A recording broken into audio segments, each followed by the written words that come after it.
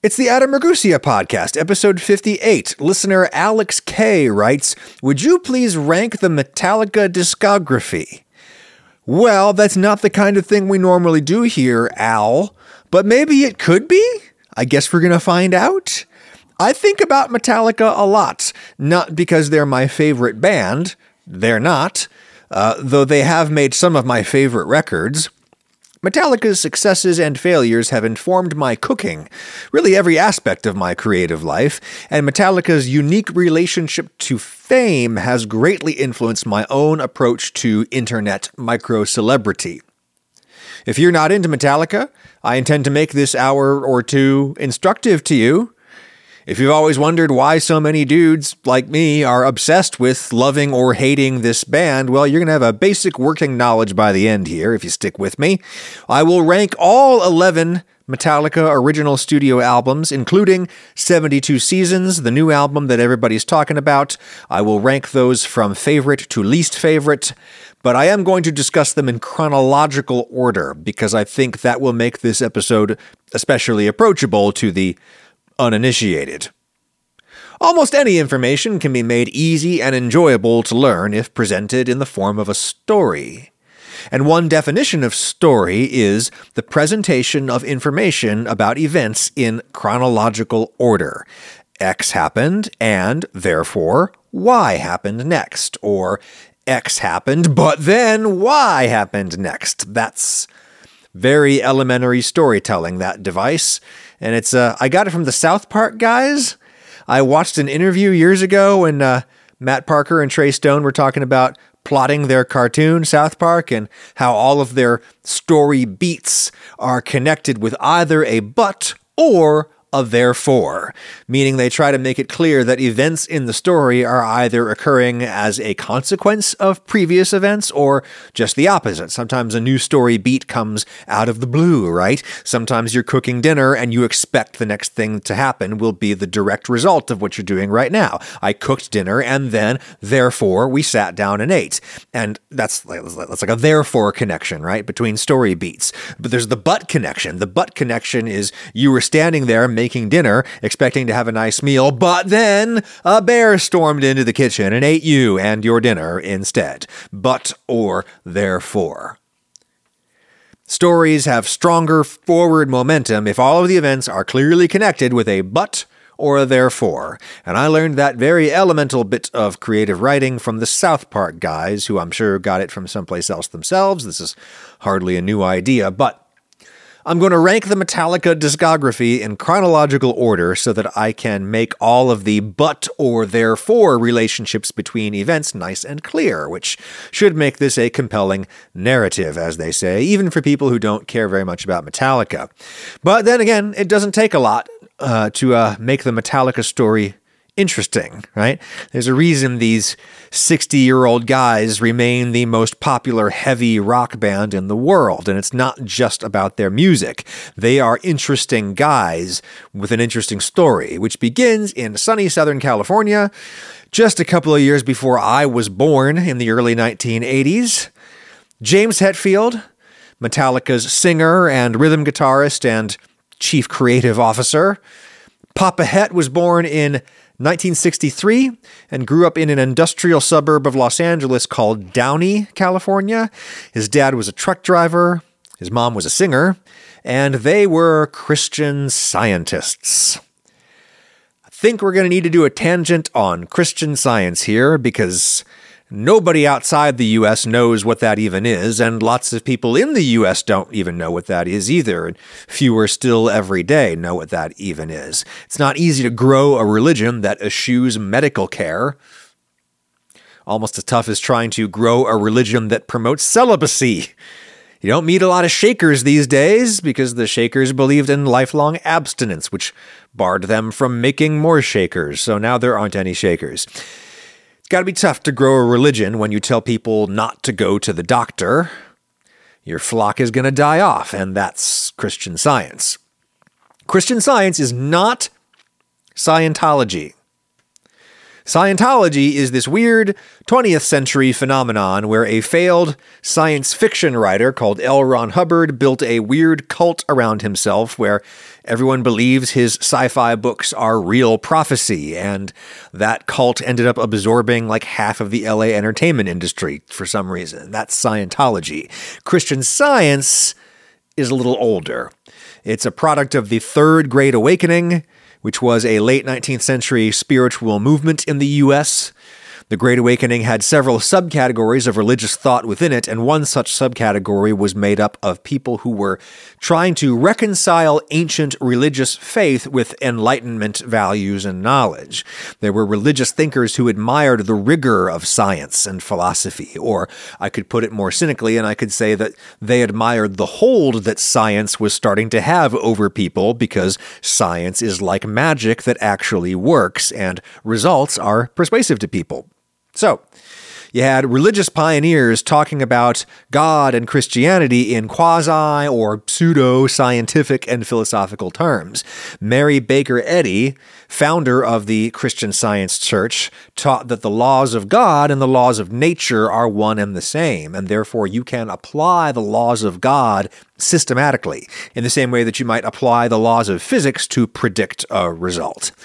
Eddy said you can apply the love and power of God to your own health and healing, the same way that someone else might apply the power of medical science to their health and healing. Eddy was a faith healer who dressed up her rather primitive beliefs with pseudoscientific, pseudo-philosophical mumbo-jumbo that appealed to people at the dawn of the scientific industrial age. That is my own, admittedly uncharitable assessment of Mary Baker Eddy and the church that she founded, though I will say in her defense that medical science was still in a pretty dismal state back in her day, even where she lived in the 19th century, which was New England, a noted hotbed of medical innovation, remains so to this day. Lots of brilliant medical pioneers are working in Boston or its orbit at the time, but nonetheless, 19th century physicians remained essentially quacks, and surgeons were just as likely to maim or kill you as they were to save you, and so people like Mary Baker Eddy were justifiably skeptical of medical science, and you could see the Christian Science Church as a natural and logical reaction to a period in history when doctors had gotten out a little over their skis. Right? Like science had learned a ton about the human body, and doctors were really eager to apply this new knowledge to people's infirmities, but modern medicine just wasn't ready for prime time yet, and lots of people got badly burned by modern medicine. Their conditions terribly exacerbated, or new ones created by doctors who had not yet mastered the alchemy of life the way they almost have these days. Mary Baker Eddy basically said, look, instead of the quacks, why not try prayer? And this fit neatly with the rise of metaphysical thinking in the Third Great Awakening. Christians have long believed that spiritual existence is more important than physical existence, as this life on earth is only a brief and temporary prelude to eternal life elsewhere. But these new metaphysical Christians took things one step further, and they asserted that the inner spiritual life, the life of the soul, actually creates the physical world. Like some thought that the physical world is simply an illusion projected by the soul, and therefore physical reality can be altered by the mind. Wellness results from right thinking. Again, it's religious thought colliding with scientific thought. People came up with mind cures that sounded kind of scientific to an intellectually vulnerable person.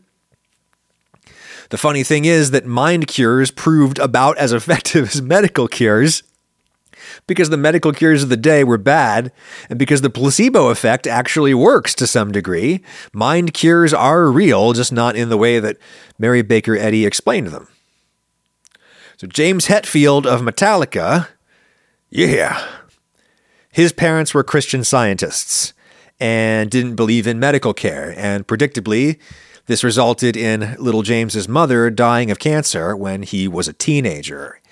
Sounds like his home life would have been unhappy with or without all of that.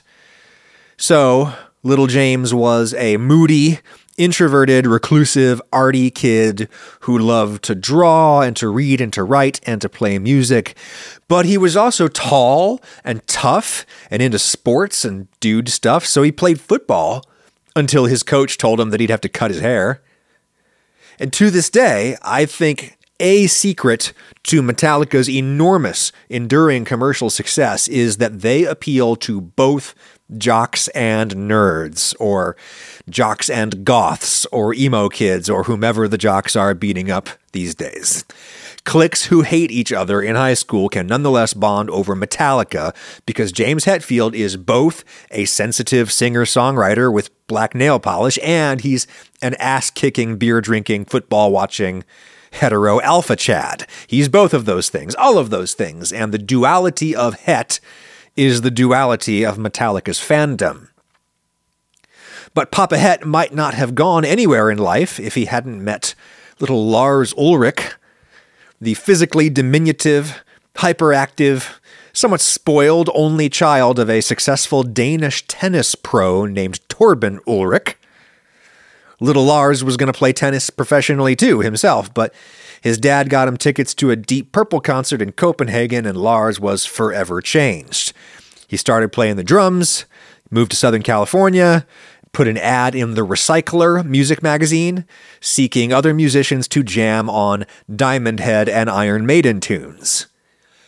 That so-called new wave of British heavy metal was not super popular in the US, and so not that many people answered Ulrich's ad, but James Hetfield was one of them, and the core partnership of Metallica was thusly formed. James and Lars write all the songs together to this day. Other guys contribute ideas here and there, but it's still James and Lars getting together in a room and turning those ideas into actual songs. And they have an incredible partnership. Given that Lars can't play guitar or anything, James seems to generate most of the raw musical ideas and write all the lyrics. Lars keeps his eye on the bigger picture. He seems to structure the songs at the macro level, deciding which sections should lead into which other sections and how to tie the two together, etc. And Lars thinks about the overall aesthetic or attitude or creative direction that the band is going to go in. And he's clearly in charge of the business operation that is Metallica Incorporated. You know, James may be the chief creative officer, but Lars is the CEO. Certainly, a big part of Metallica's success is the fact that Lars took business more seriously than his heavy metal peers, who tried to pretend that they were too cool to worry about business until their money ran out. And now those other metal guys who were too cool for business are on endless nostalgia tours playing county fairs for peanuts. Lars didn't try to be too cool or too good for business, and now Metallica can do anything they want creatively. So you had James, American and working class, and Lars, European and upper class enough to understand money. Different guys, but they had the same ideas about the kind of music they wanted to hear, the kind of thing they'd never heard before. They wanted the power and the musicianship of heavy metal, but with the snarling, petulant attitude and intensity of punk rock. Because a few years earlier, punk rock had just revolutionized popular music aesthetics by popping that ponderous, bloated balloon that was 70s rock. And the early punkers did this by not knowing how to play their instruments and not caring. Oh, you think rock and roll is all about showing everyone how schooled you are at your instrument? Well, watch how much we can move people by literally just banging our instruments like feral children. To demonstrate how rock and roll is about more than the notes, the original punkers played hardly any real notes at all, and their point was well made. But that also meant that in the early 1980s, there was virtually no punk musicians with actual technique yet. Like, no one had heard music with that kind of don't care attitude played by people who can actually play. And that was the early 80s thrash metal scene from which Metallica rose with their debut album, Kill 'Em All, originally titled Metal Up Your Ass, with the original cover depicting a hand with a bloody dagger thrusting upward from a toilet bowl. If this sounds like an album made by a bunch of 19-year-olds, that's because it was. I often find that it's important to remind myself how young entertainers and athletes tend to be when they first get famous. These are basically children we're talking about, and we would do well to remember as much. I think I'm going to rank Kill 'Em All at the bottom of my list, even though it's a terrific achievement and a historically significant album with a ton of bangers on it that people love to this day. Metallica still plays Seek and Destroy from their first album nearly every night, and it slays the crowd every time. But to me, the album just sounds a little too much like what it is, which is a bunch of teenagers who listen to Judas Priest making their first songs of their own. They had not yet invented the Metallica sound. Kill 'Em All sounds like a collection of new wave of British heavy metal songs played by some overeager American kids who play everything super fast. It's teenage Judas Priest with the tempo way up and a singer who can't really sing. Yet. Hetfield, in his earliest demos, had a high, boyish voice with which he could effectively imitate the high tenor power metal vocals of the day, a vocal style he knew and loved from bands like Iron Maiden. James seems to have suffered a partial voice change in between those demos and the recording of the Kill 'Em All album. He still sounds like a boy, but like a barky older boy, and he's lost some upper range with his partial voice change, so he tries to compensate by just screaming the notes that are now too high for him to sing, and as a result, the singing on Kill 'Em All is more punky, and therefore maybe more cool to some people compared with the permanent, tragic uncoolness of Maiden, but the singing is less interesting to me on Kill 'Em All. In contrast, James's abilities as a rhythm guitar player are almost fully developed on Kill 'Em All. So rhythm guitar refers to the riffs and the chords and other accompaniments that you play on guitar, as opposed to the guitar solos. James played his brother's drums before he ever played guitar, and you can tell. His rhythmic, percussive touch on the guitar is simply magical. James Hetfield is known for the crushing precision of his guitar playing. And these days, when everybody records records with a click track and every performance is edited and quantized into computerized perfection, we are used to hearing all the guitar parts in a song be almost perfectly in time. But that level of perfection was rare in 1981, especially in like punk-influenced music, which had been intentionally, defiantly sloppy until James Hetfield's right hand showed up and imposed order on the chaos. Because James is known for his down-picking, which a classically trained guitar teacher might have purged out of James if James had ever taken those kinds of lessons. Thank goodness he didn't. In the world of schooled musicians, we really value physical efficiency, economy of movement, martial arts type stuff applied to the flute or whatever, playing the notes with as little physical effort as possible, because in classical music, we tend to play things with a lot of really fast notes, and physical efficiency means that you can play more notes faster with less stress on your body over time, because repetitive stress injuries are a constant career threat to a symphony musician, for example. The most physically efficient way to play a fast, chuggy metal riff on the guitar is to alternate your picking. Your hand that is plucking the notes goes back and forth, picking the strings on the downstroke and then again on the upstroke. Very physically efficient. That's what a guitar teacher probably would have taught James to do. Thank God no one could tell little James anything, because he found that he preferred the sound when he would just downpick a part like that. He does not strike the strings on the upstroke. He moves back up into position and then goes down for another downstroke, right? It's half as physically efficient, but if your right hand has been touched by God, then you can play incredibly fast stuff with only downstrokes, and the sound is more consistent. Downstrokes have a little bit different sound than upstrokes. They have more force generally, more power behind them.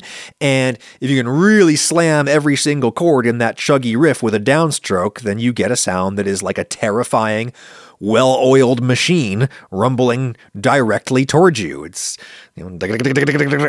terrifying. The bass stands in very stark contrast on Kill 'Em All. James and Lars were fortunate enough to eventually land Cliff Burton in their band. Cliff Burton was a savant at the heavy metal bass guitar. He was known in the Southern California scene as a great bass soloist. He would turn on a bunch of distortion and then play high lead lines with the bass guitar. To me, the best Cliff Burton performance ever captured is the 1985 live version of For Whom the Bell Tolls from Day on the Green Festival in Oakland, California. Cliff is just on fire as he rips through an extended version of the bass solo that opens that song. And he was a cool guy, too. Cliff Burton just refused to accept that the 1970s had ended. He loved the whole acid rock vibe with the bell-bottoms and the jean jackets and the little mustaches and the terribly unfashionable Rickenbacker basses, and he refused to let any of that go in the 80s. Cliff also had the most formal musical training of any of the Metallica guys. He'd actually studied music theory a bit in school, and he was just a legendary shredder on the bass before shredder on the bass was even really a job description. When it came time to playing the actual bass part of the song, though, the bass line that accompanies most of the song underneath it, I believe, somewhat heretically, that Cliff Burton was not that great, though I do like his sound on Kill 'Em All. Cliff came from the jazz and classical world, where the bass guitar is either bowed or plucked with the flesh of your fingers, the way that you would if you put your bow down on your music stand for a minute to play a pizzicato passage. You would not have any kind of plectrum in that context. You would just pluck the strings with your fingers. That's what you do when playing orchestral strings, and the Western string bass instrument is originally an orchestral string instrument that was and is usually bowed in that context. Jazz players pioneered a mostly plucked technique for the orchestral bass, which sounded good, but it was way too quiet, and the acoustic upright bass is very difficult to mic without creating feedback, so the volume of music was restrained by the bass. Then, Leo Fender and some other inventors working on parallel tracks in the mid-20th century, they tried crossing the orchestral bass with an electric guitar, an instrument that's amplified with magnetic pickups rather than microphones. And some people argue that this new bass guitar instrument is what allowed rock and roll to become rock and roll, because when all the other instruments could get louder, and the drummer could really smash the drums, and the guitar player could really turn up the amp so loud that it would distort and get all crunchy. And there you have heavy rock, all made possible by the new bass guitar instrument that was finally loud enough to compete. Some people pluck electric guitar strings with their fingertips, sometimes, but more often they play with a little piece of plastic or a little piece of vinyl called a pick. You grip the pick in your fingers and you pluck the strings of the guitar with the plastic of the pick, and you get a louder, quicker, and more consistent attack from a pick. Because the bass guitar is an electric guitar crossbred with an orchestral bass, some people apply more classical or jazz technique to the instrument and they pluck with their fingers, while other people apply electric guitar technique and they play with a pick, The finger players tend to look down on the pick players as not being real bass players, but I don't think it's controversial for me to say that both fingerstyle and pick-style bass are awesome, and they both have their place in this world. Cliff Burton played with his fingers, and like a lot of naturally gifted players, he tended to play with a lot of looseness and spontaneity, and all of this contrasts so brilliantly on Kill 'Em All with James Hetfield's military precision on the rhythm guitar. The bass and the guitar don't seem to land exactly on the same beat. James lands on the beat first, and then Cliff's corresponding bass note seems to kind of swell up underneath like a little aftershock. It's something that jazz guys talk about in the context of a jazz rhythm section. The jazz drummer plays on the beat while the bass player plays a little behind the beat, which means like a fraction of a second after the beat. And as a result, those bass notes seem to kind of swell up out of the drum hits, and the bass and the drums compete with each other a lot less because they each have their own space to be heard because they're not both striking at the exact same millisecond. Very common sound in a jazz rhythm section, that is, and you hear a similar thing on Kill 'Em All, just in a very different context. I really like the bass sound on Kill 'Em All.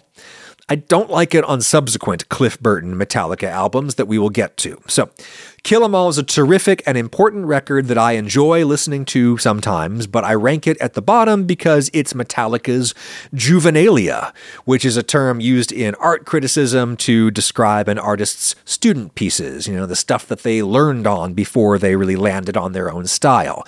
Kill 'Em All could have been called Metallica Juvenilia, though Metal Up Your Ass probably would have been a better title. The record was a hit by underground heavy metal standards. They made a little money, and Lars flew everybody back to his home country of Denmark, where they would record Ride the Lightning, the second album. I don't think it's too controversial for me to say that the songs on Ride the Lightning have stood the test of time better than the recording and the performances on Ride the Lightning. Like half of the mainstay, fan favorite, must-play songs on any Metallica set list to this day are from that second album, recorded when they were still virtually children. Lars and James could not yet buy beer legally in the United States when they wrote For Whom the Bell Tolls and Creeping Death and Fade to Black and Call of Cthulhu, which, of course, was partially written by Dave Mustaine. Dave Mustaine of Megadeth was Metallica's original lead guitar player, and he contributed a lot to their early material, though the other guys kicked him out just prior to the recording of Kill 'Em All because Dave Mustaine was a violent drunk whose personality was clearly way too big to fit in a band fronted by James Hetfield. So he went and he started Megadeth, and that was obviously the right place for him. Anyway, regardless of how many Mustaine riffs were still rattling around in their repertoire, Metallica's songwriting is almost fully realized on Ride the Lightning. They don't sound like a teenage Judas Priest cover band anymore, except on this one song that the band has famously disavowed to some extent. I'm talking about the song Escape from Ride the Lightning, which actually sounds so much like a Judas Priest song that you wonder if they literally wrote it for Judas Priest to cut. Metallica never plays Escape live, though, as if to prove my point, Escape is in heavy rotation on Ozzy's Boneyard, hard and heavy classic rock on SiriusXM satellite radio, which I always listen to in the car. Escape feels right at home on the channel that also plays Judas Priest and Rainbow and Dio, but it doesn't feel at home on a Metallica record. Other than that song, their songwriting has pretty much matured by the second record. Performance and production-wise, I actually think Lightning might even be a step back compared to Kill 'Em All, though that is definitely a controversial opinion on my part. Flemming Rasmussen, the Danish guy that Lars found to produce the record for the right price, no doubt, Flemming just drenched that record in all of this echo, reverb. So it has this flabby, sloppy quality that is exacerbated by the performances. James still sounds quite tight on his rhythm guitar, though perhaps not always at his tightest, I'm not sure. But Cliff Burton has switched from the clean, jazzy bass sound that he used on Kill 'Em All. He's switched over to like a big, fuzzy, distorted rock tone on the Ride the Lightning album. And that to me sounds awesome on his lead soloistic passages, but it just sounds like mud when he's playing actual bass parts on his bass. Combine that flabby, finger-picked tone with Cliff's characteristic looseness, and the result is a rhythm section that just kind of sounds stumbling and fumbling on Ride the Lightning. And James and Lars responded to this problem by doing what they would do to extremes on future Metallica albums, and that is they turned the volume way down on the bass when it's not playing the soloistic stuff. The bass is often barely audible on Ride the Lightning, and that's probably for the best, based on my assessment of the isolated Cliff Burton bass tracks that are available on YouTube. And of course, we've not even talked about Lars's drumming yet. He may be the greatest heavy metal band leader of all time, but no one would call Lars Ulrich the greatest drummer of all time, least of all Lars Ulrich himself. He knows that. He knows that technique-wise, he is the least accomplished of all of the big four thrash metal drummers. He's at the bottom of his class, and he knows it. Indeed, when your professional peers are guys like Dave Lombardo from Slayer, there's really no point in even trying to beat them with technique. Lars has basically said that much in an interview. So I do think that Lars was a great drummer in his own way when he was at his peak. He just wasn't quite at his peak yet on Ride the Lightning, probably because he was, 20 years old, for God's sake. We are talking about boys here. Let's cut them some slack. James's singing still sounds a little prepubescent on this record, but that'll happen with a 20-year-old. I'm actually going to put Ride the Lightning all the way up at number 4 on my personal list of Metallica albums, purely on the strength of the songs. Several songs on this album are good enough to be any other band's greatest hit. The songs are starting to sound more serious at this point, big and epic instead of like little and sweaty and grimy, which is the way the songs on Kill 'Em All sound to me. And you get the first flashes of the real technical sophistication that the band would explore over the next couple albums. The first 2 songs, Fight Fire with Fire and Ride the Lightning, both feature extended passages where I am not sure where the one is. Like, I can hear the consistent tempo, but I can't figure out where we are in the bar. Like, are we on the first beat or the second beat or the and of one, which would be the halfway between beats 1 and 2? I really can't place myself during certain moments of both of those songs. And if you follow a YouTube channel called Art of Guitar, Mike there is both a great guitar player and a great drummer, and he has a great breakdown of Fight Fire with Fire where he explains where the one is. I still can't hear it, Mike, but I understand on the theoretical level now, thanks to the Art of Guitar on YouTube. So, Metallica's underground fame and cred was building with their second album, and cool people knew who they were.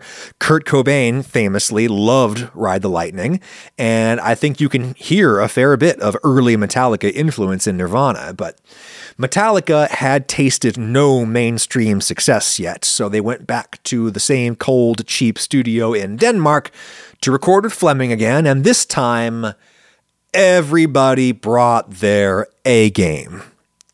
The stars were aligned, the band's abilities finally caught up to their ambitions, and that's when artists usually make their most exciting work, in my opinion, when they've just gotten mature enough and good enough to realize their vision for the first time.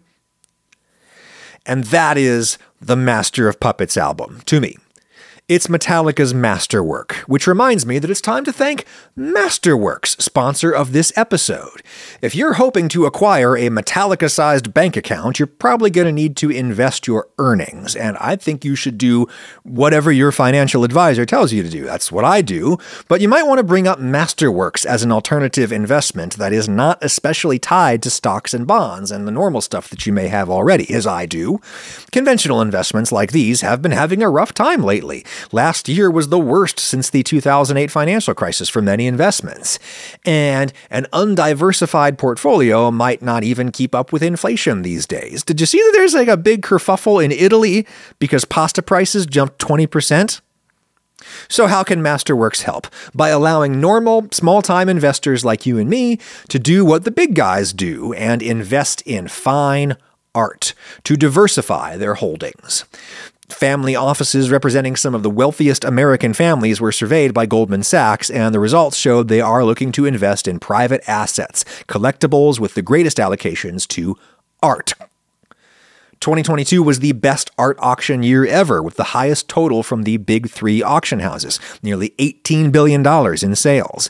Problem with real fine art is that you generally need millions of dollars to buy a single painting.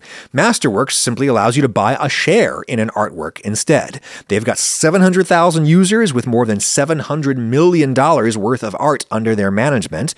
They've sold $45 million worth of art thus far, and every Masterworks sale has returned net positives to investors, some quite large. As with any investment, there's no guarantee of future success, but look into Masterworks to diversify your portfolio with some fine art.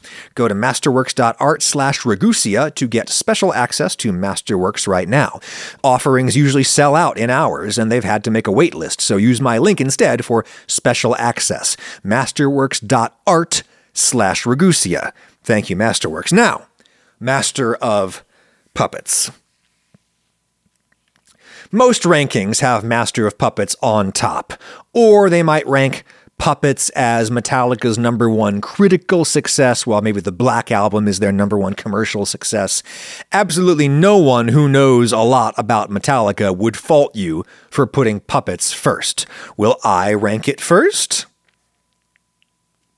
In some ways, the songwriting isn't quite as strong on Puppets as it was on Ride the Lightning.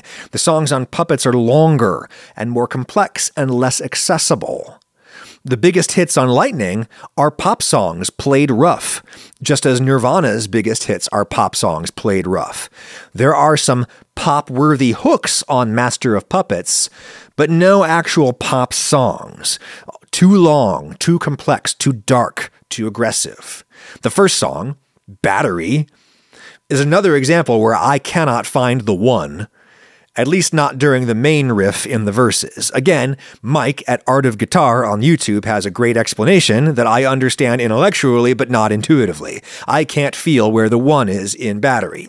I'm not sure if Lars and James even knew what an odd time signature was back then, but they wrote in odd time signatures all the time.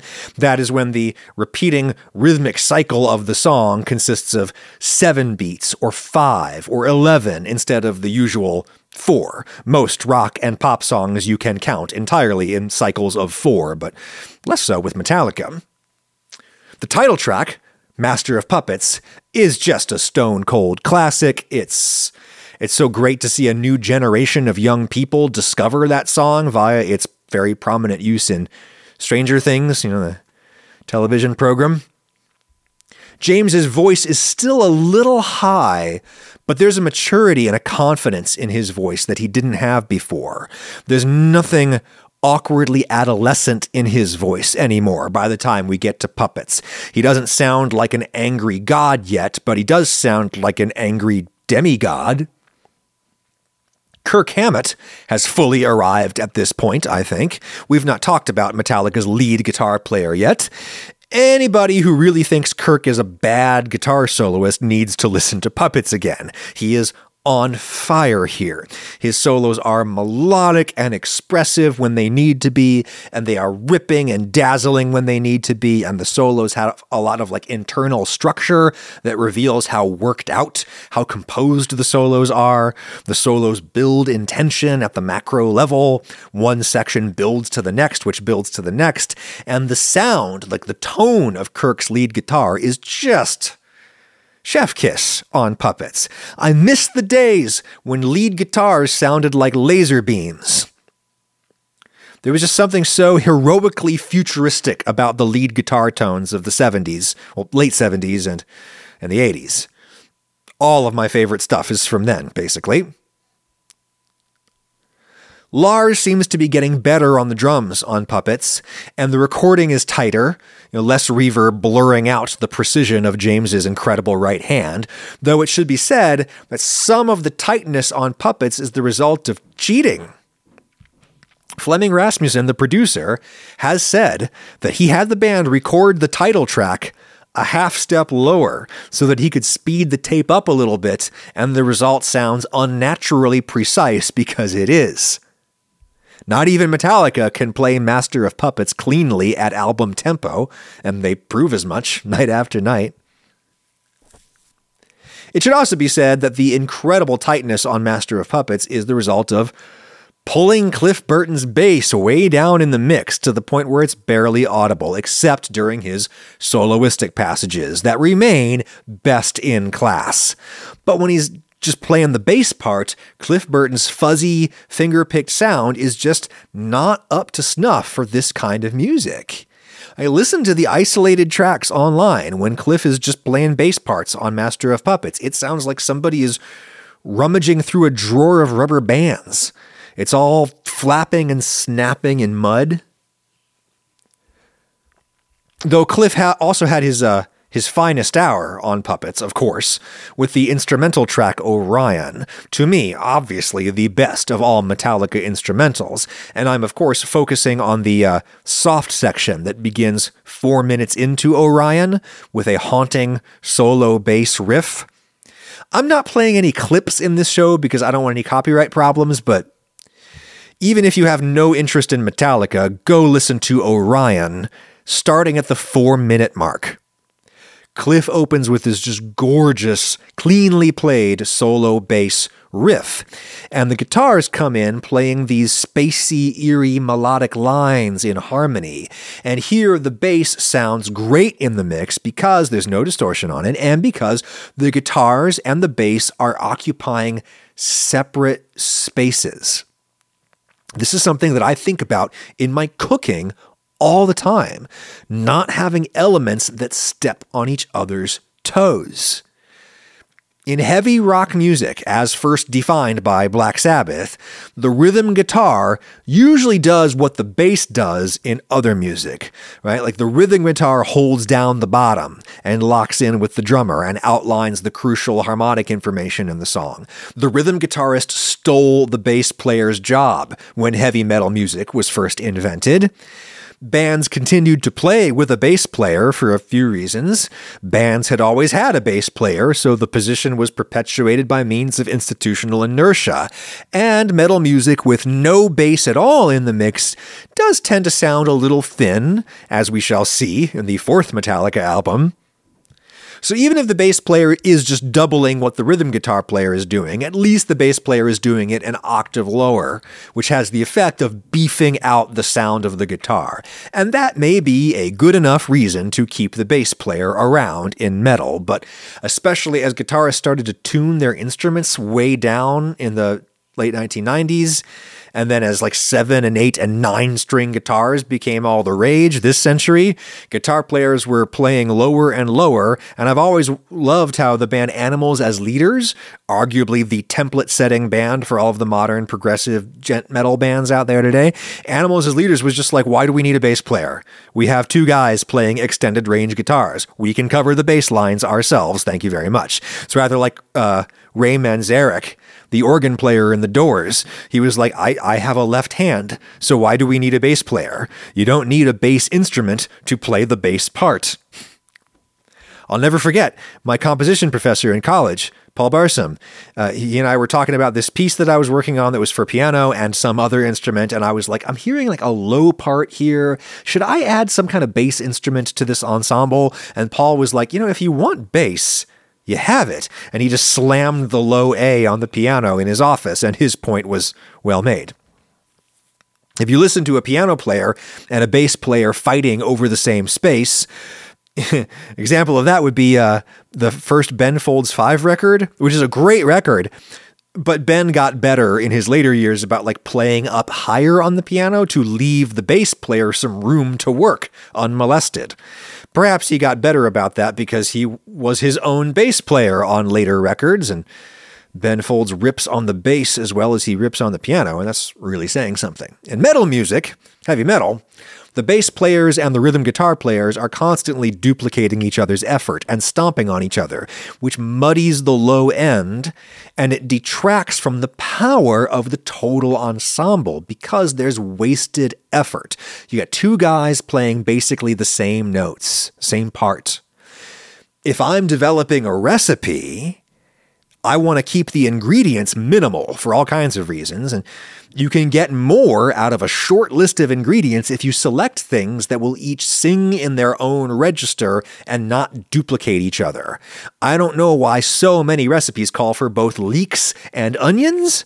Like a leek is a kind of onion. It gets you oniony flavor, and a globe onion is just going to overpower the relatively subtle leeks. The soft section of Metallica's Orion tastes bigger, sounds bigger than the whole rest of the album, even though it's the soft, slow section. It sounds so big, starting at the 4-minute mark, because the bass and the guitars are not duplicating each other. The bass is handling the bottom end accompaniment entirely by itself. There is no rhythm guitar doubling an octave higher. At least not until later.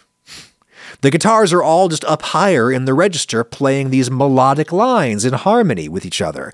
You're getting more parts out of the same instrumental forces, and it sounds big.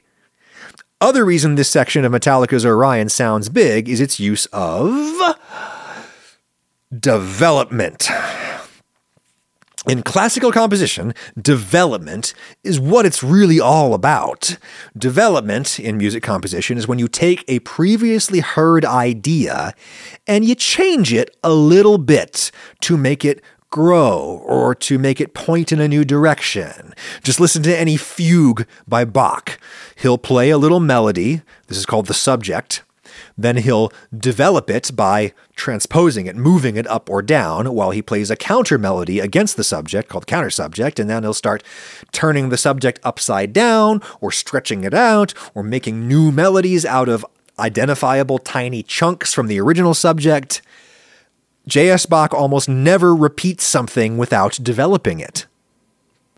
In contrast, modern popular music is filled with undeveloped repetition, where the band just plays the same riff exactly the same way 4 times before they move on to the next section. And there was no particular reason to play it 4 times, except that events in rock music usually add up to 4, and that feels natural to us, perhaps because we are bipedal animals. We walk in an even meter, as opposed to all those 3-legged creatures who walk in an odd meter. Anyway, learning how to develop musical material is probably the most useful skill that you get in classical composition training. Classical music is not the end-all, be-all, but it is really good at this thing: development. And I'm not sure if Metallica even fully remembers how they wrote Orion and who wrote what, but James has said many times that Cliff's classical training really came to bear on Orion. That soft section of Orion has lots of development. Riffs and sections don't just repeat on endless unchanging loops. They grow and they change and evolve and build in a way that keeps tension growing and growing. It's probably Metallica's best section of music, and I wish they could remember how they did it, because repetition without development has been a consistent blight on their songwriting ever since Cliff Burton died, which he did just a few weeks into the supporting tour for the Master of Puppets album. They were riding in a cramped tour bus through Sweden. No one was very comfortable, so Cliff and Kirk drew cards to determine sleeping arrangements. Cliff drew the higher card, so he got to claim the good bunk, previously occupied by Kirk. The bus crashed in the night, causing Cliff to be crushed underneath it. The other guys in the other bunks were uninjured. That'll mess up an already messed up young person's psyche, surviving your best friend that way. Traumatized but too young and hypermasculine to really talk about their trauma, James and Lars and Kirk held auditions for a replacement much too swiftly, and they choose a new bass player named Jason Newsted, who was then the bass player and, people forget, the primary songwriter in the thrash band Flotsam and Jetsam. Jason was a really different guy for the band. Cliff Burton was a little too cool to be in Metallica. Like, James and Lars had to convince Cliff to join. Jason, in contrast, was like if the groupie was allowed to join the band. No one was a bigger Metallica fan than Jason Newsted, and he had a lot of boyishly naive energy, even though he was like the same age as the other guys. He was maybe a little bit more sheltered, having grown up on a farm in Michigan. James once described Jason as having the punter vibe, and I would love to know what he meant by that. Is he using punter in the British sense, which is roughly equivalent to the American slang word sucker, an easy mark, a naive dummy who is easily victimized by a more savvy player? James Hetfield is a man who has traveled the world, so it's not crazy to think that he would have picked up some British slang. But he's also a football fan, American football, gridiron football, which has a player position known as the punter, who is one of the few players in this ostensibly foot oriented ball game who actually kicks the ball with his foot. The punter on an American football team is a specialist who comes on the field for like 2 seconds every now and then to kick the ball to the other team. That's his only job. And so the punter tends to be physically smaller and weaker than the other guys on the team, and he doesn't play that many minutes in a game, and the other guys tend to look down on the punter a little, and so maybe that's what James Hetfield meant when he said that Jason Newsted has the punter vibe. I don't know. Wish I knew. There is something small and boyish about Jason Newsted, even though he's taller than Lars and as old as James. They attributed this wide-eyed affect to the fact that Jason was a fan of Metallica who got to be in Metallica, and that the other guys resented him for this. They resented that Jason hadn't earned his place in this successful underground band. He hadn't helped build it with them. He just walked into it. And he was living his dream by being in Metallica, while the other guys were living in a kind of nightmare, having suffered the trauma of Cliff's death, which they blamed on Jason on some level. Cliff was gone, and this punter was now in his place, and so maybe it felt to the other guys like Jason had stolen Cliff from them, the way a child blames their step-parent for the loss of their birth parent. And Jason was a really different bass player compared to Cliff. Jason played with a pick instead of his fingers. He says he did this to get maximum volume and to be heard over the drums on the crappy little amp that he started with. Jason played with a pick, and he was not a soloist. James and Lars probably didn't want another soloist. They coveted the limelight as they grew in their abilities and confidence, and Jason didn't have much of a classical background or anything, so as a result, he didn't really know how to write bass lines that serve as a counterpoint to what the guitar is doing. He really only knew how to double the rhythm guitar an octave down, which is the main job of a bass player in Metallica, and so it was mostly fine. In fact, on their normal chugging textures, I think Jason's pick playing was actually a better fit for Metallica than Cliff's fingerstyle playing. The pick is more precise, especially when you're playing loud and fast, and so Jason could really lock in with James's right hand, and they achieved just crushing power between them. Plus, the attack of the pick on the bass strings makes a kind of clicking sound when you play with a lot of force, and that click sits really well in a heavy metal mix. It gives a lot of sharp attack to beats that the whole band is landing on. Like, the first thing you hear is that click. To hear that effect realized to its full potential, listen to Megadeth, not Metallica. Megadeth's Rust in Peace. Junior's clicky picked bass attack gives just so much texture to Mustaine's rhythm guitar playing. Jason Newsted in Metallica didn't get his chance to shine in the mix because when they recorded album number 4, James and Lars pulled Jason's bass tracks almost down to silence on the mixing board. That doesn't stop And Justice for All from being my favorite Metallica album. It's my number 1. I don't think it's the best Metallica album. I think the best Metallica album is either Puppets or the Black Album, depending on how you define quality. They hit the nail on the head with Puppets, and with Justice, they just kept hitting the same nail over and over and over again for 12 minutes of a song through all of these head-spinning tempo changes and meter changes and key changes. Oh, I'm just kidding about the last part. Metallica songs are always in E minor. Anyway, when Metallica made Justice, they made Puppets, but more musically progressive, harder, faster, darker, bleaker. They were obviously not in a good headspace when they made this record about how there is no justice in the world. No matter what you do, no matter what you say, someone more powerful than you will decide your fate. The shortest straw has been pulled for you, James sang in a line that must have been directly inspired by the game of chance that resulted in Cliff Burton getting crushed on that bus instead of Kirk. And Kirk's solos are even better on this album. Instead of sounding like a laser beam, his tone sounds like a dentist's drill. And the fact that Jason's bass is almost completely missing makes the album sound even more extreme in a way. Like the texture is so sparse.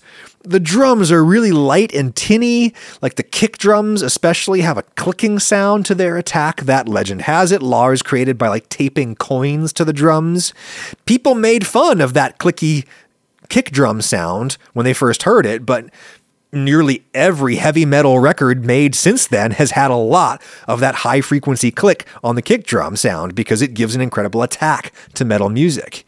And James's rhythm guitars sound kind of small too, in part because there's no bass to reinforce them, but also because James is just playing too precisely at this point. By the late 80s, James Hetfield had left humanity. He was bionic. That right hand, man, he would just layer up his rhythm guitar parts with so much precision. They just sounded like one guitar instead of a whole orchestra of guitars, which is the sound that people are usually going for. They recorded this record in LA, not Copenhagen this time, and the studio sound, either due to the nature of the room or to the effects they used, is much drier, very little reverb. The record sounds small, but in a big way. Like it sounds tightly packed, like dangerously tightly packed, like it's about to spring open explosively at any second, or like the music has been mercilessly extruded through a tiny aperture under like ultra high pressure, and it comes spewing out at ultrasonic speeds that could be used to like etch steel. I love Justice for how bleak it sounds, how unrelentingly gunmetal gray it sounds. And some Adam Ragusa fans may have noticed that before I blew up on YouTube making food, I posted a number of other videos on non-food topics, including my own attempt to mix Jason's bass back into a song from Justice. Blackened, another song where I can't figure out where the one is during the main riff, which was written by Jason, by the way. Metallica has a pretty good track record of finding special people for that bass player slot in the band. If you need to find special people to do a job, consider hiring with Indeed, sponsor of this episode. If you're hiring for your business on your own, you're basically trying to find a Jason Newsted in a haystack. That's like a whole second job. You need Indeed's matching platform to find who you're looking for. Indeed is the hiring platform where you can attract, interview, and hire all in the same place. More than 3 million businesses worldwide use Indeed to hire great talent fast. It's 4 times more hires than all other job sites combined, according to Talent Nest 2019. With Indeed Instant Match, more than 80% of employers get quality candidates whose resume on Indeed matches their job description the moment they sponsor a job, according to US Indeed data. Once you've got some matches, you can reach out to those people through Indeed, which makes it way more likely that they're going to actually apply for your job. You can do a virtual interview through Indeed. You can administer skills tests, assessments. Even better, Indeed is the only job site where you only pay for applications that meet your must-have requirements. Start hiring now with a $75 sponsored job credit to upgrade your job post at Indeed.com/Ragusa. Offer good for a limited time. Claim your $75 job credit now at Indeed.com/Ragusa. Terms and conditions apply. Need to hire? You need Indeed. Anyway, adding the missing bass back into the Justice album. I'm not the first person to attempt a Justice for Jason remix. The isolated tracks are available on the internet thanks to the Rock Band video game franchise. Those games only work if the individual instruments can come in and out of the song based on how well you play the game. And the only way you can do that is if you go back to the original multi-track tapes the album was recorded on, which the bands or the labels are willing to do because getting your music in a video game is one of the few ways to make any actual money with recorded music anymore. I suspect one of the reasons James and Lars pulled down the bass on Justice was that they didn't know how to mix bass into a metal record. They'd never really done it before.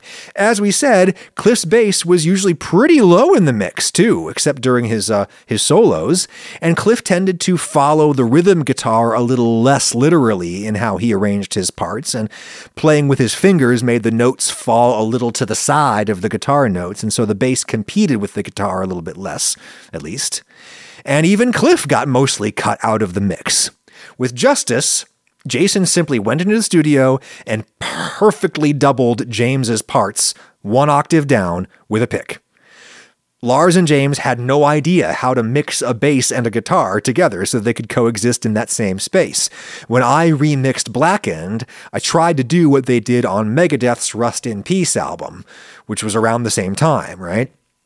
What you do is you boost the bass up, but you cut out certain mid-range frequencies in the bass that really interfere with the guitar. You scoop the mids, basically, and you get a bass that has low end to beef out the guitar and high end to cut through the guitar and no mids to compete with the guitar. Sounds damn good in Rust in Peace and could have sounded good on Justice, but even Jason Newsted has said that he is glad that the record came out the way that it did. It was meant to be, flaws included. And it was the album that broke Metallica into the mainstream. Not with some radio-friendly barn burner, but with the laconic ballad One, an 8-minute epic filled with extensive, purely instrumental sections building to the famous machine gun riff, where James simply chugs and Lars doubles those fast notes with his clicky double kick drum playing. The standard Western drum kit that came out of New Orleans jazz normally has just one bass drum, also known as a kick drum because you play it with your foot. In the 80s, heavy rock players started playing kits with 2 kick drums side by side so that they could play faster patterns. Now we have double kick drum pedals that allow you to play with 2 feet on one drum, but back then you had to have 2 kick drums side by side, and that looks way cooler anyway, so... Nobody on earth would call Lars Ulrich the greatest double kick player. He's infamously sloppy with it, especially live nowadays. Nor was Lars the first double kick player, though he did come to it kind of early, perhaps because his quick little tennis feet gave him abilities that other guys lacked early on. Lars wasn't the best or the first, but I think others would join me in calling Lars probably the most important double kick player of all time. Guys like Joey Jordison or Thomas Hack, I don't know how you say his name, but the Meshuggah guy, the godfather of gent, those guys massively exceeded Lars Ulrich's double kick playing, but they were inspired to do it in the first place because they heard the machine gun riff from One. And to this day, no one has written a more iconic double kick part, simple as it may be. Simple is usually better. Simple works. As a drummer, Lars is very comparable to Ringo Starr. Only people who don't know what they're talking about think that either man is a bad drummer. Both men drum badly sometimes, but they are not bad drummers. They have enough technique to bring it when they really have to, but more importantly, they're just great drum part composers. Lars and Ringo write memorable, hooky parts for the drums. They also play with a lot of looseness that gives their drumming character. You know who's playing immediately because of how the notes fall slightly to the side of the beat. And Lars and Ringo have both been genre-defining drummers. Like, they inspired more people to play than almost anyone else. And in that, they signed their own death warrants. Because Lars and Ringo inspired far more technically capable people to try to exceed their achievements, which is exactly what happened. But most of those better drummers picked up the sticks in the first place because Ringo or Lars inspired them to, and the songs that Ringo and Lars played on have not been exceeded by anyone. And the drums are part of the songs, both in terms of the composition and the record itself. If there are so many metal drummers out there who are so much better than Lars, then why haven't any of them cut any better songs yet? Maybe being a great drummer isn't what you think it is.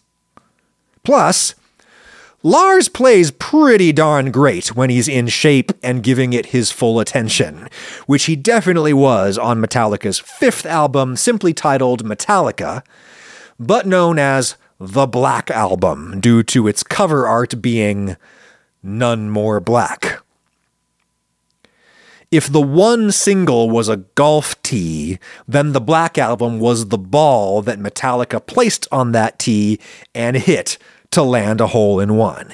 It's Metallica's biggest selling album to date by far. It's the record where they finally got a big deal music industry producer to help them out. Bob Rock is his name, Bob Rock. It's the first album for which they made a bunch of like MTV friendly videos back when that really mattered. It's also the first album for which James and Lars consciously tried to simplify the songs, which made the songs more direct and powerful and radio friendly. Bob Rock actually knew how to mix bass with guitars, and so you can hear Jason a little bit on the Black Album. The record sounds absolutely huge, especially by comparison to the extruded toothpaste of the Justice album. This is the best and the worst thing about the Black Album, in my opinion. The glossy production from the Motley Crue guy, Bob Rock, has not aged quite as well as the songs have, though it could have been so much worse. Like other big-budget rock records from that era sound way more dated. And in a funny way, simplifying the songs made them more sophisticated because it forced James and Lars to actually develop ideas instead of simply repeating them and moving on to the next one.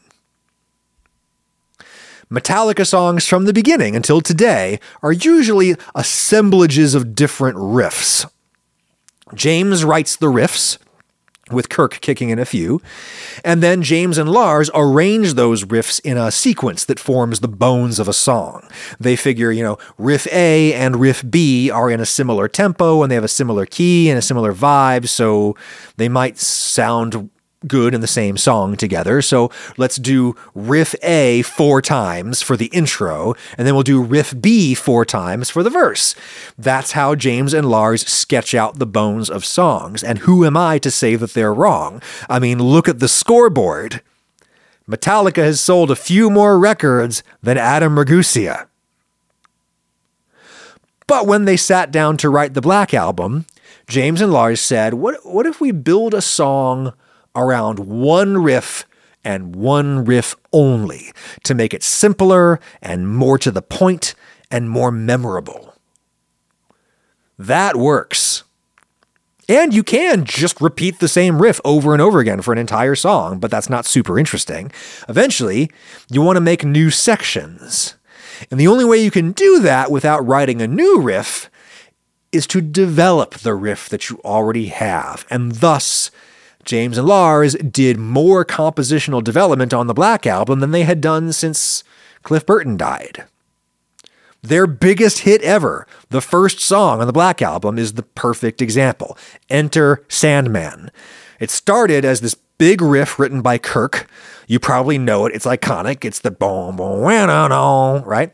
And to make a lighter introduction, James played that Sandman riff a little differently. And to build tension for the pre-chorus, he played the riff intro style but transposed up a whole step to create a little modulation. It's debatable whether the phenomenon that Metallica calls a modulation is really a key change, which is what modulation usually means in music, or it could just mean, a chord change is maybe what they mean when they say modulation in Metallica, just chord change.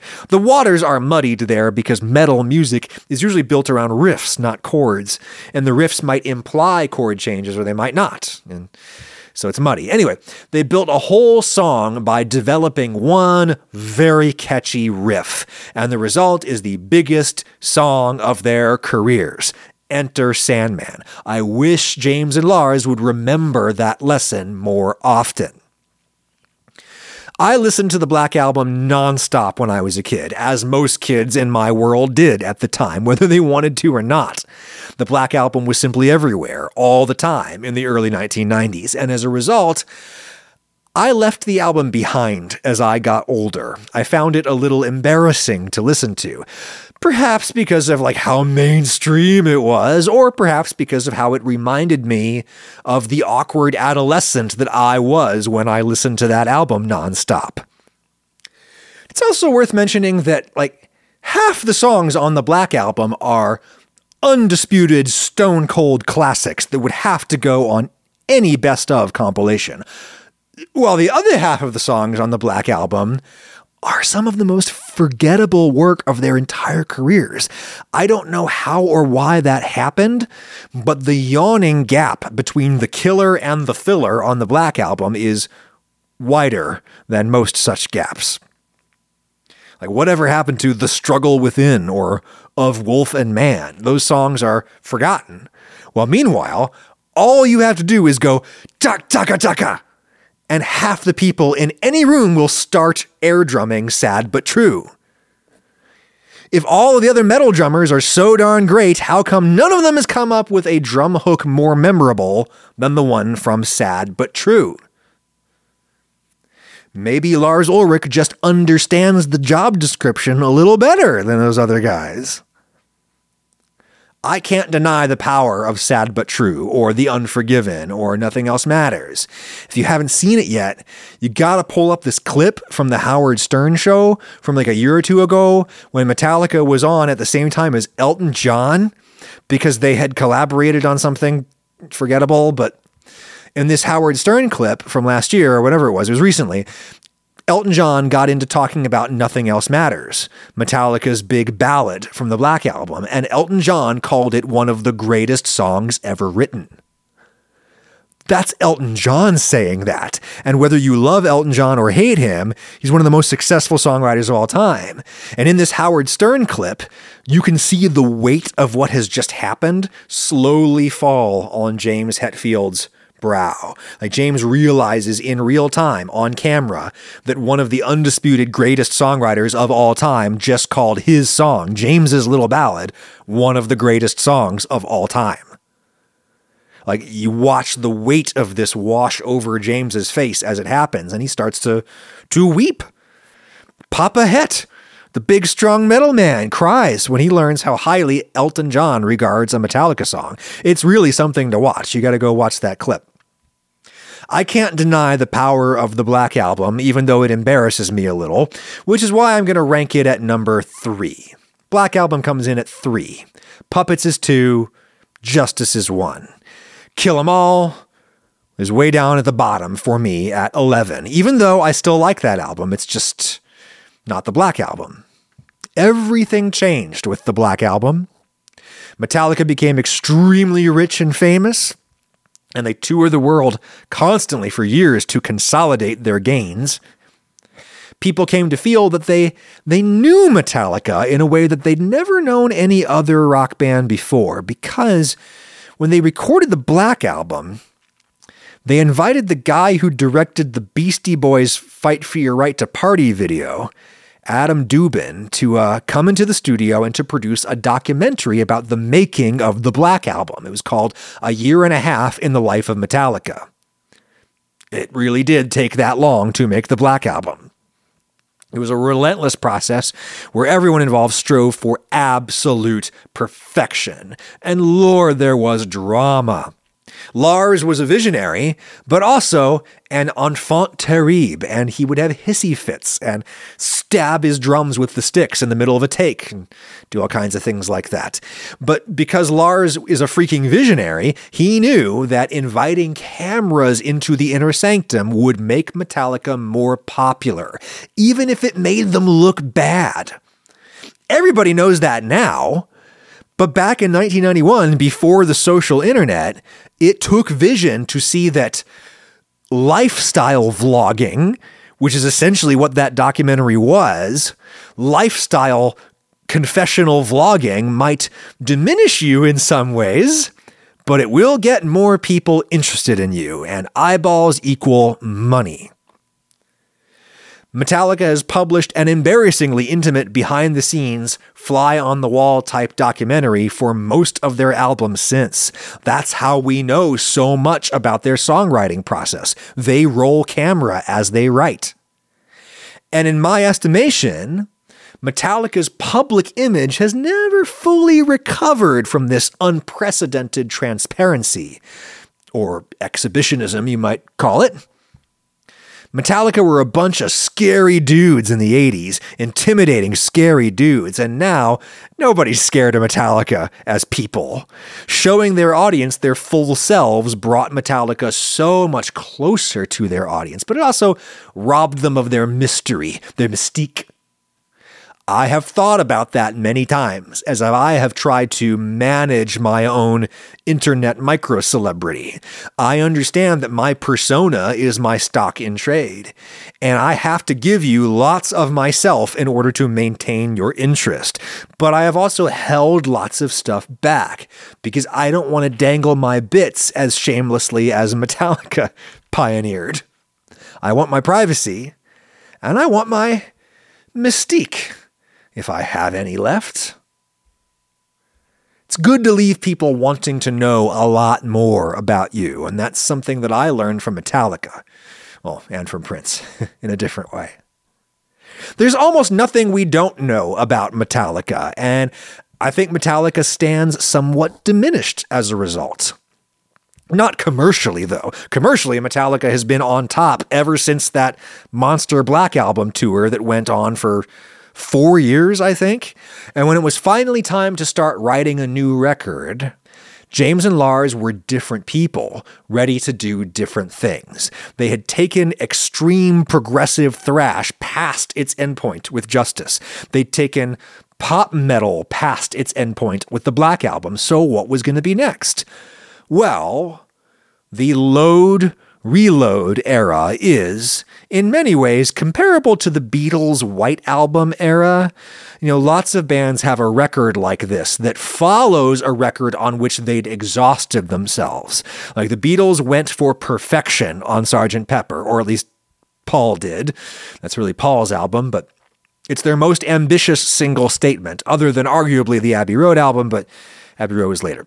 The Beatles exhausted themselves delivering the highly refined, highly distilled record that was Sgt. Pepper. And so, when it was time for the Beatles to make the White Album, they didn't distill a single thing. There was no quality control, deliberately so. They just wanted to vomit music. All the pent-up ideas from India that they couldn't cram into the highly reduced sauce that was the Pepper album.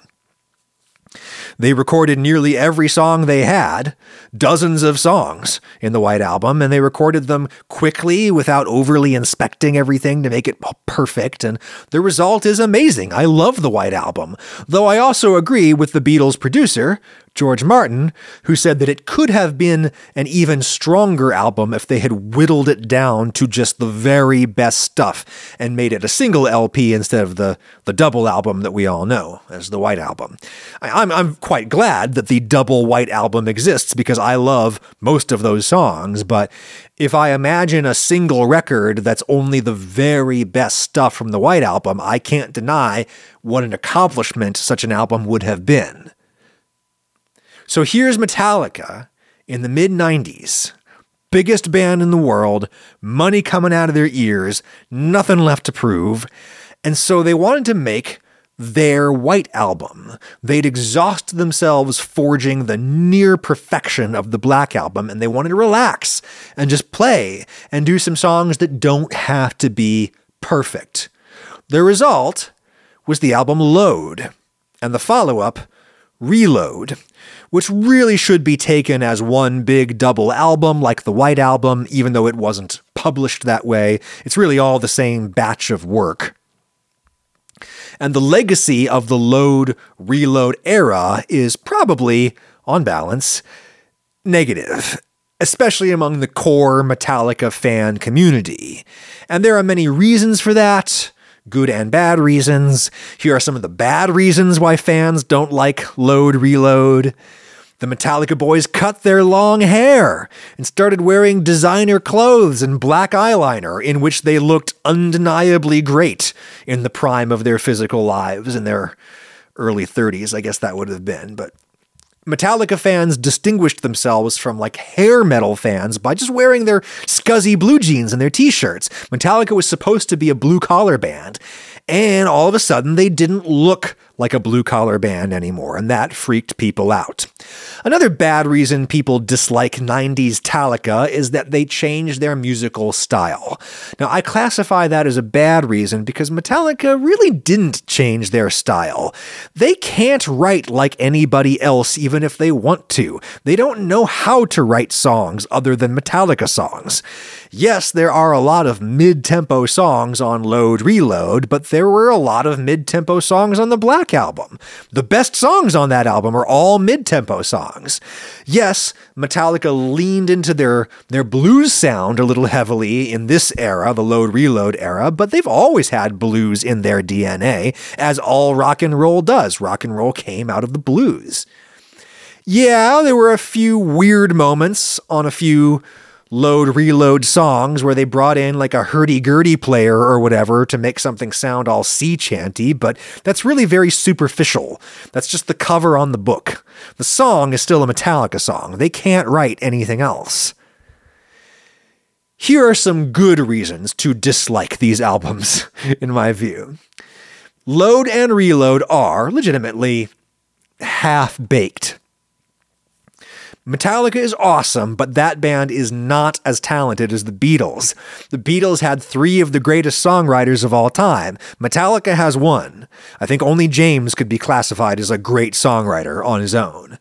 I'm not sure if the White Album should have been distilled into a single LP, but I'm quite sure that Load Reload should have been one album. If you take the best stuff from both albums and put it together, you have a record so strong that even people who hated it would be unable to deny it.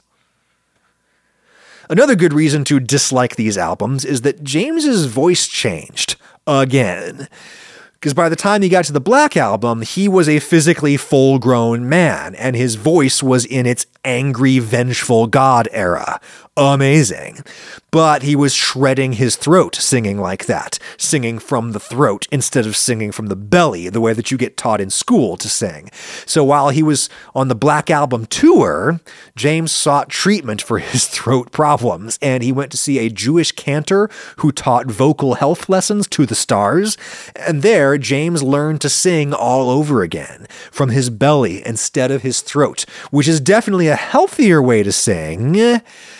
It just doesn't sound as good coming out of James Hetfield. His voice sounds best when he is shredding his throat. When he sings from his belly, he gets this yarl sound that sounds kind of like a country western singer, and lots of people don't like that sound coming out of James Hetfield's mouth. I don't really like that sound. And it's telling that in most of Metallica's subsequent studio recordings, James has let himself shred his voice in the studio because he knows that pain is temporary while the record is forever. So he sings unhealthily in the studio and a little more healthily on tour. Seems like the right compromise. I have recently revisited the Load Reload era, and I have been surprised by how much I have enjoyed the best stuff on there. The best stuff has a terrific swagger that comes from the band playing live in the studio a lot more instead of, tracking each instrument individually all the time and making each one perfect. Also, Kirk plays rhythm guitar on these albums, not just lead guitar. On most other Metallica recordings, James plays all the rhythm guitar because he wants that hyper-precise sound that only James Hetfield's right hand can achieve. Kirk usually just records the solos, and then he plays rhythm guitar live. On Load and Reload, they let Kirk play his own rhythm guitar parts, and the human looseness of that is so refreshing, especially in contrast to all of the computerized perfection that we suffer with now. The band sounds like a band on Load and Reload, both in the musical sense and in the sense in which band could mean gang. They sound like a gang of guys strutting through a bar together, knowing that they are the hottest, toughest, richest guys in town, and nobody else can touch them because that's who they legitimately were in the mid-90s. That strutting swing on a song like King Nothing just feels so good. I can almost forgive that song for all of the repetition without development. One unfortunate byproduct of success is overconfidence. And this is the point in Metallica's career where they decided that no one could tell them anything. We're the biggest heavy band in the world, and if we just repeat this riff 8 times without developing it, people are going to buy that, so it must be good. Even if smart people like Bob Rock tell us that, hey, maybe we should take out a few repetitions. We're Metallica, and the buck stops at James and Lars. So I am going to put Load at number 7 on my list, and Reload I'll put just below at number 8. Just because I think it has 1 fewer hit songs on it, but that's really arbitrary. We're going to go faster through the second half of Metallica's career, which is what comes next. I think this is the clear dividing line between the halves of the career. Their next record was Saint Anger, at the bottom of most people's lists, widely regarded as Metallica's worst full-scale studio album. And yeah, I think Saint Anger probably is their worst album, but it's not my least favorite Metallica album. There are things I like about Saint Anger. Metallica were lost and out of ideas following the creative vomit that was Load and Reload. And James's drinking was out of control, and his then wife kicked him out of the house to dry out and rehab. Jason finally quit the band. I'm surprised it took him that long. Jason's departure was a major blow to the band's live shows. He brought more energy and dedication to the live show than the whole rest of the band combined. The crowd loved his backup vocals, which were really good in his early days in the band when his voice was a little higher. Jason sang beautifully with James early on, and when he got older, he just started kind of barking into the mic, but it was still super cool and people loved it. The fans always loved Jason because Jason is a lovable person, and also because he was the fan in the band. Jason was the fans' proxy. I once heard somebody describe Jason Newsted as the union rep on the board of Metallica Inc., and I wish I could remember who said that because it's just great writing. Because, some companies have a representative from their employee union sit on the board of directors to represent the interests of the working Joe. And Jason was like that for Metallica. With Jason gone, no one in the room spoke for the fans. And that may be one reason Saint Anger went off the rails, but it's definitely not the only reason. They were just lost as people and as a band. Heavy music ruled the world in the early 90s, but by the late 90s it was passé. Nu metal was the only heavy music in ascendancy, and it was mostly terrible. Otherwise, the radio was all about hip-hop and bubblegum pop. And rightfully so, in my opinion. Pop and hip-hop were legitimately much more vibrant at this point, and remain so to this day, in my opinion, even though I am a metal guy until the end. Metallica decided that they would update their sound by not playing guitar solos? That's literally the thought they had. You can see it in the theatrical documentary about this album called Some Kind of Monster, which was a moderate hit in movie theaters because of how embarrassing it was, how much juicy drama it contained. They decided that guitar solos were passé, so they deprived Kirk of his only real gig in the band. They tried tuning their guitars way down to sound more like nu metal bands, and I don't hate that. I feel like they found a lot of new and interesting ideas on the guitar when they tuned down to drop C or whatever they used. I also like Lars's snare drum on Saint Anger, and I'm one of the few people in the world who will say that. He wanted a really dirty sound, like he was hitting a trash can, and that's what he got. James was going through a lot of awful stuff, and he therefore had a lot to write about lyrically. His problem is that he would only work for 4 hours a day on the record, because his wife and his recovery team insisted that he only work a half-time schedule to keep himself focused on regaining trust with his family and all of that important stuff. All of this disruption coincided with the rise of Pro Tools. By the early 2000s, everyone was recording everything to hard disk instead of tape, and that opened up a lot of possibilities in terms of cutting and pasting. Before, you used to have to literally cut and glue tape if you wanted to make an edit. Now, all of a sudden, it became so easy to cut and paste in the computer that they started to write songs by literally cut and pasting in the computer, which is kind of how James and Lars wrote songs all along, but at least they used to have to actually learn their cut and pasted songs all the way through and perform them all the way through in the studio, which would prompt them to write songs with the musical equivalent of but or therefore connections between the sections.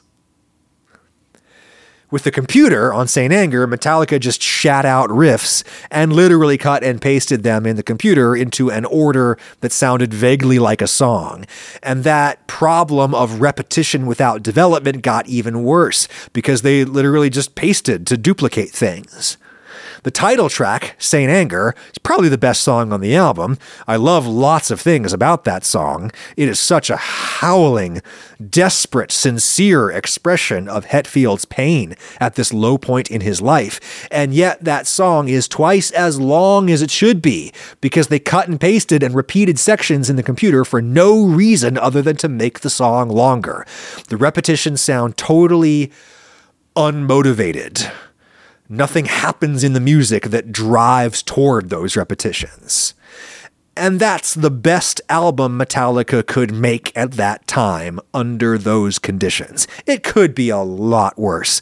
There's a lot of good stuff on there, but it's really hard to listen to. All the roughness of it sounds so inconsistent with the high budget aspects of the project. Like, only a garage band can make a garage album that sounds sincere. Metallica will never be a garage band again. Calling their rehearsal space the garage doesn't make it so. Despite all its flaws, I find Saint Anger more interesting, more emotionally compelling than Kill 'Em All. So I rank Saint Anger at number 10, just above the bottom. Metallica went away for a long time after that, but they found a new bass player, Rob Trujillo, who I was really excited about because I knew Rob from his band Infectious Grooves. He was a funk player, at least as much as he was a metal player, and I was intrigued to see if Metallica would integrate Rob's funk ability into their songwriting. They have not. I think it's fair to say that Metallica has underutilized Rob Trujillo, but then again, his greatest virtue is probably the fact that he is humble and solid. He's not a great virtuosic player, but he's an extremely good player. He's very competent, right? You can show him like a complicated metal song, and he'll learn it on the first or second hearing, and he'll nail it in the studio 5 minutes later with his fingers, not a pick. Rob Trujillo makes Metallica sound super tight with his fingers, and that's quite an accomplishment.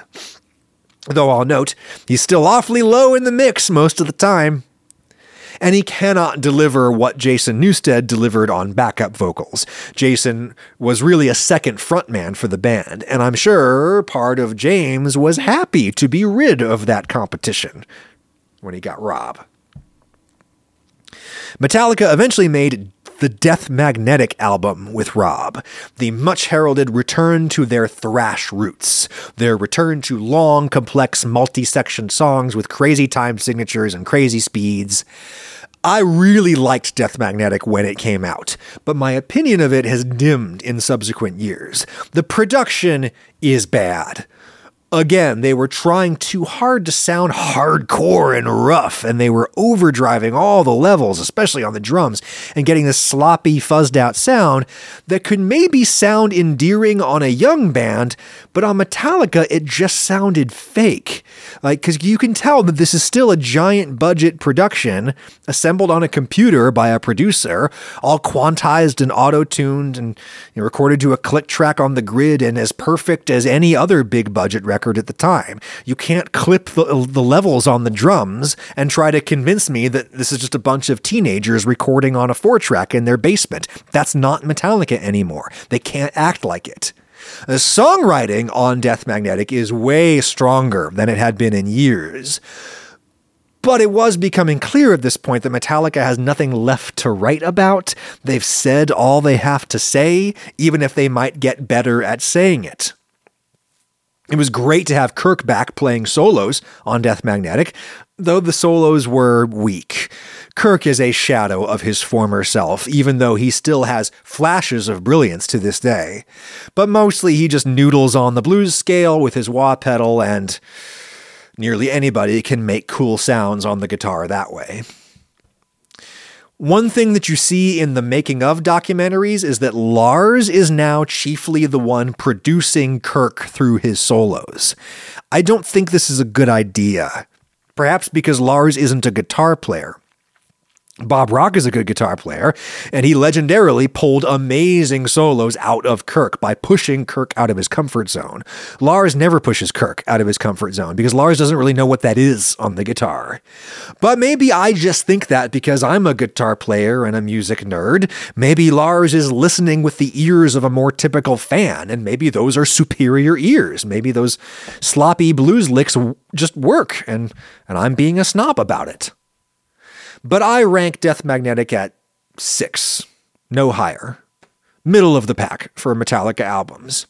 A few years later, they made Hardwired to Self-Destruct, which I think was an enormous improvement in the production. Let Metallica sound expensive, I say. And Hardwired is a really polished album with a big, giant snare drum sound. I think that snare sound is a little too big, actually, and it strains credulity in concert. Lars has had that giant snare sound live ever since Hardwired, and it's clearly generated by a pre-recorded sample that he triggers by hitting the drum, because he hits that drum like a feeble old man with no force at all, and yet it still sounds like a plate glass window is crashing every time he even grazes the snare. I imagine the sound is actually a combination of the sample and the live acoustic drum sound, but I have no evidence to back me up on any of that other than my own ears and intuition. I do think Hardwired was a step back in songwriting. They just didn't have much to say. There's just so much unmotivated repetition without development. James's voice is really strong on these later albums, but he's gotten so conservative about what he will do with his voice. He's got a few blues scale notes that he's comfortable with. The Lemmy notes, I call them. The tonic, flat 7, flat 3, and the 4. Most of James's melodies are in the Lemmy box nowadays, and that's boring. I wish James would work with a producer who pushes him to write more memorable vocal lines. But 2 of my favorite Metallica songs of all time are on Hardwired, Atlas Rise and Spit Out the Bone. I'm awfully glad Metallica kept making albums because I'm glad to have those 2 songs, even if the rest is real forgettable. In many ways, Metallica have been left behind by the kids that they inspired. Metal music has moved so far beyond this in its sophistication and technique. Listen to Metallica side by side with Polyphia, or Polyphia, or however you're supposed to say that. Listen to Metallica side by side with the Gent kids, and Metallica will sound like children's music. It's so simple. But Metallica remains on top, in part due to pure inertia and commerce, but also because Metallica is still better at writing actual songs than really any other metal band. I know this is some bitter old man shit, but I think that Glenn Fricker has it right about modern metal. Glenn, if you don't know, is an old metal producer in Canada who has a great YouTube channel called Spectre Sound Studios, and Glenn's message to young metal musicians today is stop writing music and start writing songs with memorable, singable melodies and words and compelling chord progressions that build tension and release over time. Don't just write riffs and solos. I think Rick Beato has made the same basic point many times on his channel, and maybe we're just 3 bitter old white men and everybody should ignore us, but it's definitely true that if you want to reach a lot of people, your best bet is to do that with a great song, not a great new flashy guitar technique or whatever. And Metallica remains better at writing songs than most other metal bands, though I fear that they have gotten worse at it. And this leads me to the new Metallica album, 72 Seasons. I'm so disappointed by this record. I'm very sad to say. I am not a hater. I really wanted to like this record, but it really seems like a continuation of the decline that I observed in Hardwired. There's nothing left to say. Drums too loud in the mix because Lars is in charge, and James is singing great, but writing boring melodies that are almost entirely in the Lemmy box. You got Kirk phoning it in most of the time on his solos, Rob playing really solid, but never really stepping forward and claiming his space in the band. And I think you can only blame James and Lars so much for that at this point. It seems to me Rob is not stepping up, creatively speaking. As like a team player in the band, he's still killing it. He seems to be a really positive force within that organization. I got to interview Rob Trujillo once for NPR. Real sweet, thoughtful guy. I wish he would find a way to do more in Metallica, musically speaking. What's worse on 72 Seasons is a certain smallness creeping into the songwriting. Like the songs just feel slight, like there's not much there. That's been an issue for Metallica before. Metallica has lots of songs where the chorus might have worked better as a pre-chorus, building to the actual chorus that they should have written. This is a terrible example on some level because it's a massive hit song that everybody loves, but when I first heard Enter Sandman, I remember thinking, where's the chorus? And if you watch the awesome YouTube channel Drumeo on YouTube, there is a hilarious video they did where Larnell Lewis plays Enter Sandman for the first time. Larnell Lewis is the drummer for Snarky Puppy. He's like a top shelf jazz and fusion player. Metallica drumming is way beneath Larnell, and he claims to have never heard Enter Sandman before.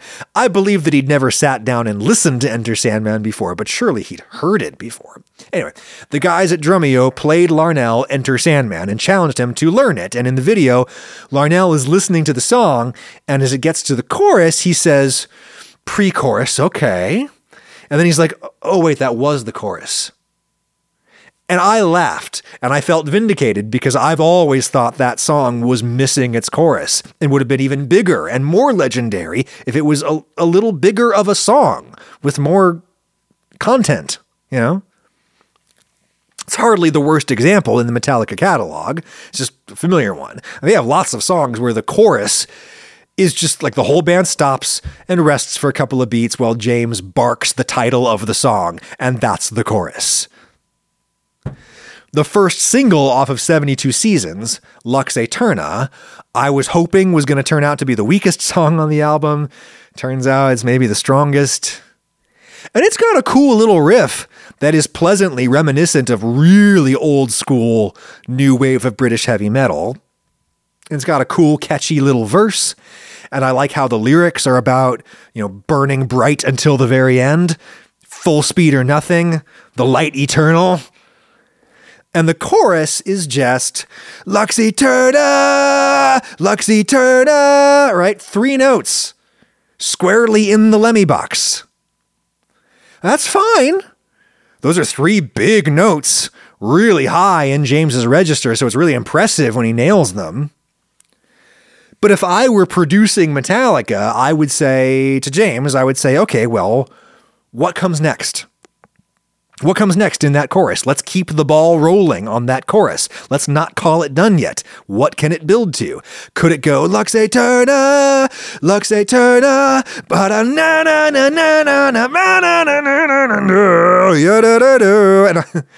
and I would suggest that he go home for the night and write a good version of something like that and just make the song bigger. Give the song more actual content instead of repetition without development, which is the exact set of words used to characterize 72 Seasons by Shred, the YouTuber Shred, who makes funny videos about guitar. Love that guy.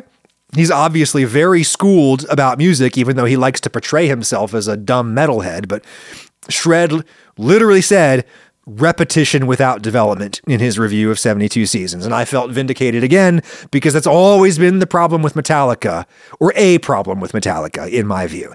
Now Metallica has lots of other problems, and I don't see any solutions. The only hope I have for one more great Metallica record is if they can reunite with Bob Rock. I would love to see Bob and Metallica saddle up for one last ride. I'd love to see them go off into the sunset together, given all that they've achieved back in the day. And what a decent guy Bob Rock seems to be. Bob Rock seems like the only human being left in this world who could speak creative truth to James and Lars and be heard. So if I were Bob, I would call him up right now and I would say, guys, let's do the Black Album again. And we're not going to make the same record, but we'll work on it as hard as we worked on the Black Album. Let's leave everything we've got out on the field. Let me push you guys out of your comfort zone to write bigger songs that are more worthy of your power as a band. It's gotten too easy for you guys. You're like Paul McCartney now. It's too easy for you to toss off songs that are good enough. You need to make it hard again.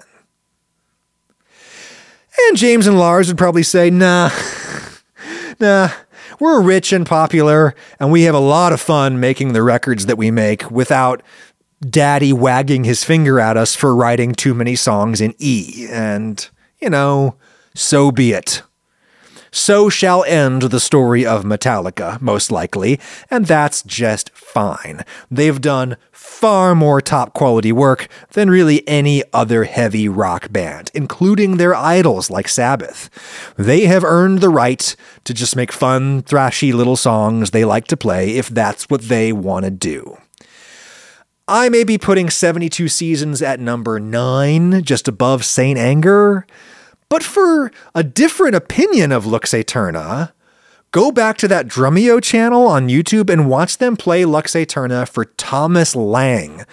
Thomas Lang is this big, muscular Austrian drummer who has an accent like Arnold, and yet he's also a total nerd, like totally unthreatening, adorable music nerd who just happens to be a total powerhouse, in the words of the singer for Dream Theater, for which Lang auditioned after Mike Portnoy left. I think they didn't hire Lang in Dream Theater because he was just too good. Thomas Lang is arguably the best drummer in the world right now, certainly in like the rock and metal world, though he's also a killer jazz and pop player. This man is all technique, all schooling. He's even better known, arguably, as a drum educator than as a drummer. He's basically the polar opposite of Lars Ulrich, and yet, when Drumeo asked Thomas Lang to learn Lux Aeterna on the spot and to play it back, Thomas Lang just had the best time playing this song. It is such a fun video to watch. He just loves the song and he loves playing it. He says, it's like old Iron Maiden or something. And he says that like it's a good thing, which I suppose it is. I love Old Maiden too. Thomas has clearly been itching to play something so straightforward and aggressive, and he kills it in his own Thomas Lang way. Though I will point out, he does not replicate the little double kick drum like flourishes that Lars does leading into the on the fourth bar a lot in the verses, or leading into the verses. Cool little flourish that is. Lars still got it. Those double kicks sound awesome when he puts his mind to it. His mind and his little tennis feet. The time has come for me to walk right out of here on my tennis feet, such as they are. Thank you for indulging me on this topic, those of you who did. Maybe we'll do more episodes like this in the future if people liked this. Tell me what I should talk about at askadamquestions@gmail.com. Askadamquestions@gmail. Keep that metal up your ass. Make good choices. I'll talk to you next time.